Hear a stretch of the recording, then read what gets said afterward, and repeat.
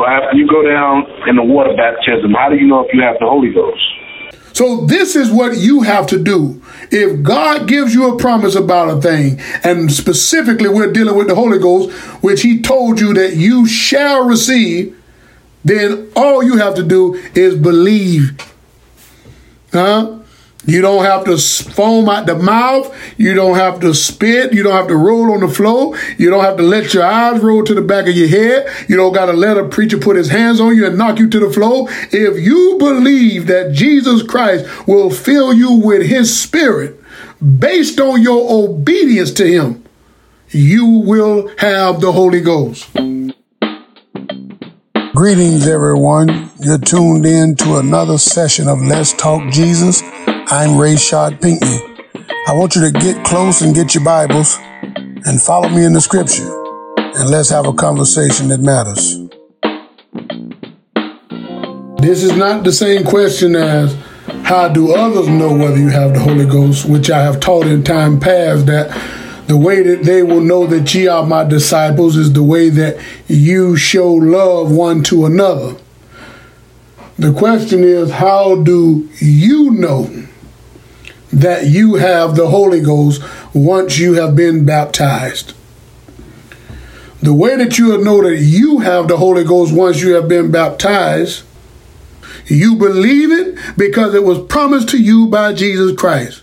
So Acts 2, and we'll go with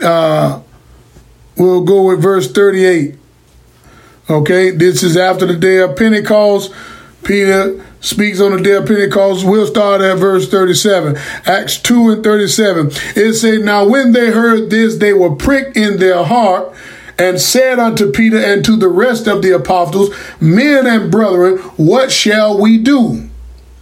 Then Peter said unto them, repent and be baptized every one of you in the name of Jesus Christ for the remission of sins, and ye shall receive the gift of the Holy Ghost.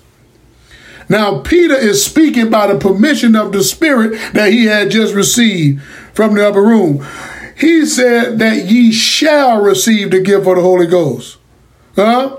So if God give you a promise, you can take it to the bank. If God give you a promise, you can fully believe it.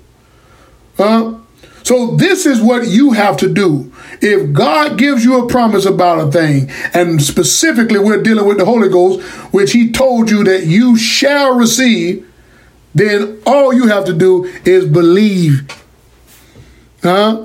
You don't have to foam out the mouth. You don't have to spit. You don't have to roll on the floor. You don't have to let your eyes roll to the back of your head. You don't got to let a preacher put his hands on you and knock you to the floor. If you believe that Jesus Christ will fill you with his spirit based on your obedience to him, you will have the Holy Ghost.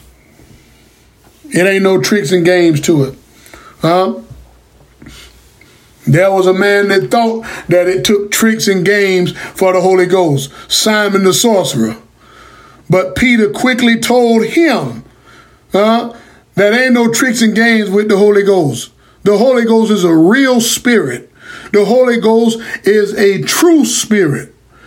And if you want to know whether you have it, you've got to believe it, because Jesus promised that he would give it to them. He gives his spirit to them that obey him. So if you were obedient to the words that the preacher ministered unto you, if you were obedient to those words, repent, be baptized in the name of Jesus Christ, then you should expect to receive the Holy Ghost, because Jesus promised it. That's what he told Nicodemus. We go to John 3 and 3.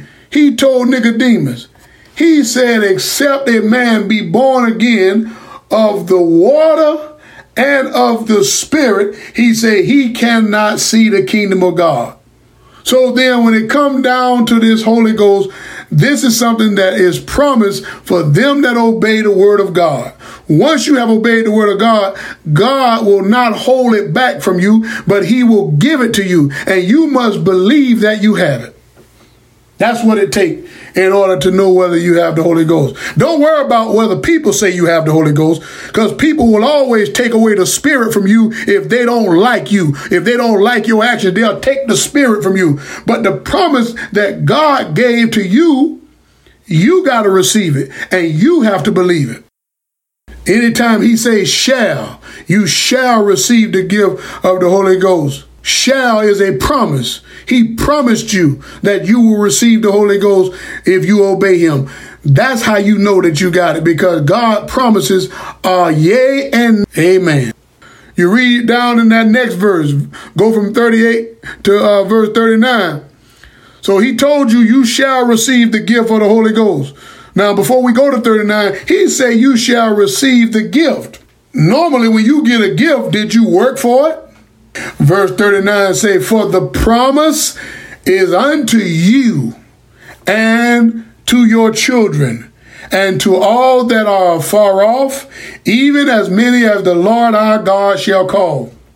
Everybody that God calls can receive the Holy Ghost. The reason why is because when God calls you, call mean to come.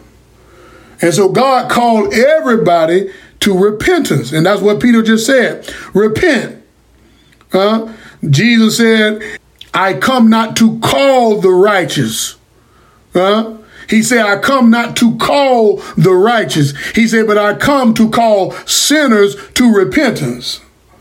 So when he call you and you obey and you come, that preacher is going to tell you the things of God. Repent and be baptized. Once you have obeyed that, you can expect to receive the Holy Ghost. No question about it. You can expect to receive the Holy Ghost. And there are people in the scripture, examples in the scripture, that have obeyed that and they received the Holy Ghost. Once you believe that, right? Once you believe that you have the Holy Ghost that was given by God, once you believe that, then don't doubt it. Okay? But listen to it. And this is what messes people up, because they don't understand what they're looking for when they receive the Holy Ghost. So you must believe that you are enabled. You must believe that you are counted worthy to receive the Holy Ghost if you obey the words of God. You must believe that. I'm going to give you some ways that you can know that the Holy Ghost is in you. Okay? So you obey God. You done what he said. You've been baptized. Now you believe that you got the Holy Ghost. Well, how do you know that that is the Holy Ghost in you other than just believing it? I'm going to give you some tips on how to know. John 14 and 26.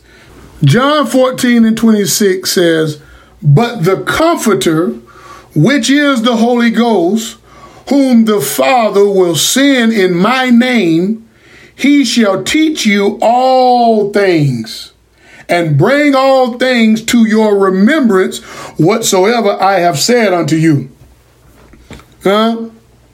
So when you have that inner man, that inward voice, that inward dwelling of God in you, when you have that, then you can know that God is living inside of you by the truth that arises in you. When you deal with situations and sin is nearby, sin is on the premises, the Holy Ghost is a spirit that will convict you. Do you hear me? It won't make you do anything, but it will convict you. It'll bring back to your remembrance the right things that God have outlined in his word. So he said he'll bring back to your remembrance whatsoever I have said unto you. If you're getting ready to do a thing that is contrary to the word of God, if don't nothing bother you, then you need to be worried, where is the Spirit? Because the Spirit will lead you into all truth. So if you're doing things that is contrary to the truth, if you're doing things that is contrary to the word of God, then you ought to be worried whether God is living in you or not. You need to be worried whether God is dwelling in you if you can do wrong and don't nothing bother you. If you can speak ill of people and don't nothing bother you, you should be worried if that don't have no conviction in you. As I said, the Spirit does not make you do, but it will make you aware. And that's what the Holy Ghost come to do. It come to make you aware of the things that you're doing that is not according to the will of God. And the more you sit up under the word of God, that is the more God's word will teach you what is against his will. Because you don't know everything that's against God's will. But the word of God will teach you what is against his will. And as you sit there and you learn the things that is against the will of God, it will convict you every time it approach you. Anytime you're in the midst of something that God is against, the Spirit will rise up in you. The scriptures sometimes say that my spirit was vexed. It grieved the Spirit, because when God's Spirit lives in you, that is God. The Spirit is God. Amen. And if the Spirit be God, then it dwells in you and it makes you aware of the things that God loves, and it also makes you aware of the things that God hates. Ain't nobody got to tell you that. That's something that comes in the Spirit. The scriptures say you need no man to teach you anything. You don't need a man to teach you anything. It say, but that anointing that has been put in you, it say it will guide you into all truth. So if you don't have nothing talking to you when you get ready to do wrong, if you don't have nothing telling you that the thing that you're about to commit is wrong, you need to be worried whether you have the Spirit. Now, what if you are misled, think you're right about a thing, and you don't know whether it's of God or not? Well, if you don't know, let's put it like that. If you don't know whether a thing is of God, and you're either doing it, getting ready to do it, have done it, then this is your way out. So the Spirit will convict you and bring to your remembrance things that God is against. It will do that. Even if you haven't read the scripture, even if you haven't heard nobody tell you, even if you was not taught this, the Spirit have the capability to teach you and convict you of things that are contrary to God's word. If you have not yet been exposed to this wrongdoing, if you have not been exposed to this sin, then how do you know whether you're doing something that is against God or for God? Well, 1 John 4:1, Beloved, believe not every spirit, but try the spirits whether they are of God, because many false prophets are gone out into the world. Scripture says, hereby know ye the Spirit of God. Every spirit that confesses that Jesus Christ is come in the flesh is of God. And every spirit that confesses not that Jesus Christ is come in the flesh is not of God.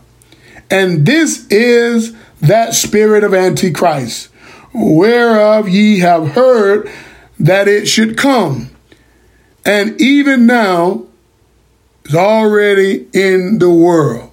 So we read verse 1, and I want you to connect that with verse 6. It say, we are of God. He that knoweth God heareth us. He that is not of God heareth not us. Hereby know we the spirit of truth and the spirit of error. So try the spirits and see whether they be of God. What you mean try it? Put whatever that thing is that you're about to do. Put whatever that thing is that came to your mind. Put it up against the word of God that is in the scripture. If you have not heard this word minister to you and you're not sure, you don't have clarity whether this is of God, put it up against God's word that is written. And the spoken word is backed up by the written word. You need to know that God's word is against or for that thing. That's why I say try it. Try it means test it. And you can't test it by how you feel. Sometimes you feel like doing God's will, and sometimes you don't feel like doing God's will. So you can't go by how you feel. Your feelings fluctuate. You need to go by what God left on record. When you can't feel it, when you can't see it, you need to go by what he left on record in the scripture. Jesus said they do error not knowing the scriptures. See, you got to know what God said in his word. And this is how you try it and see whether it be of God. When you try it, believe me, God don't contradict his word.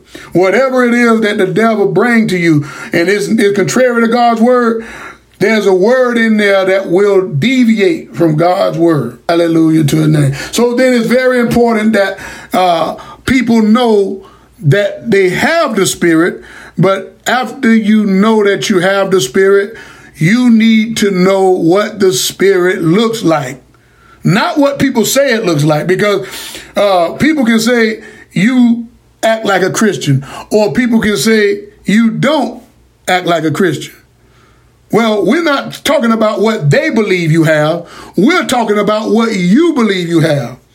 You need to believe that you obeyed God by being baptized in his name and you repented of your sins. You need to believe that you obeyed God, and God gives the promise of his Spirit to them that obey him. You need to believe that. If your preacher don't believe you got the Spirit, if your preacher don't believe you got the Spirit, you need to believe you got the Spirit. If your spouse don't believe you got the Spirit, you need to believe you got the Spirit. If your children don't believe you got the Spirit, you need to believe you got the Spirit. If your parents don't believe you got the Spirit, you need to believe you got the Spirit. The Spirit is for you to believe. The scriptures say it works affectionately in them that believe. If you believe it, you have it. Good God Almighty. He said the word is nigh thee. And the word is translated as the Spirit as well. Jesus said, my words, they are spirit and they are life. He said, the word is now thee. He said, it's in your mouth. He says, in your heart. He said, that is the word of faith which we preach. We preach an invisible spirit to you. And you got to believe that you have that invisible spirit. There you have it. You just heard another session of Let's Talk Jesus.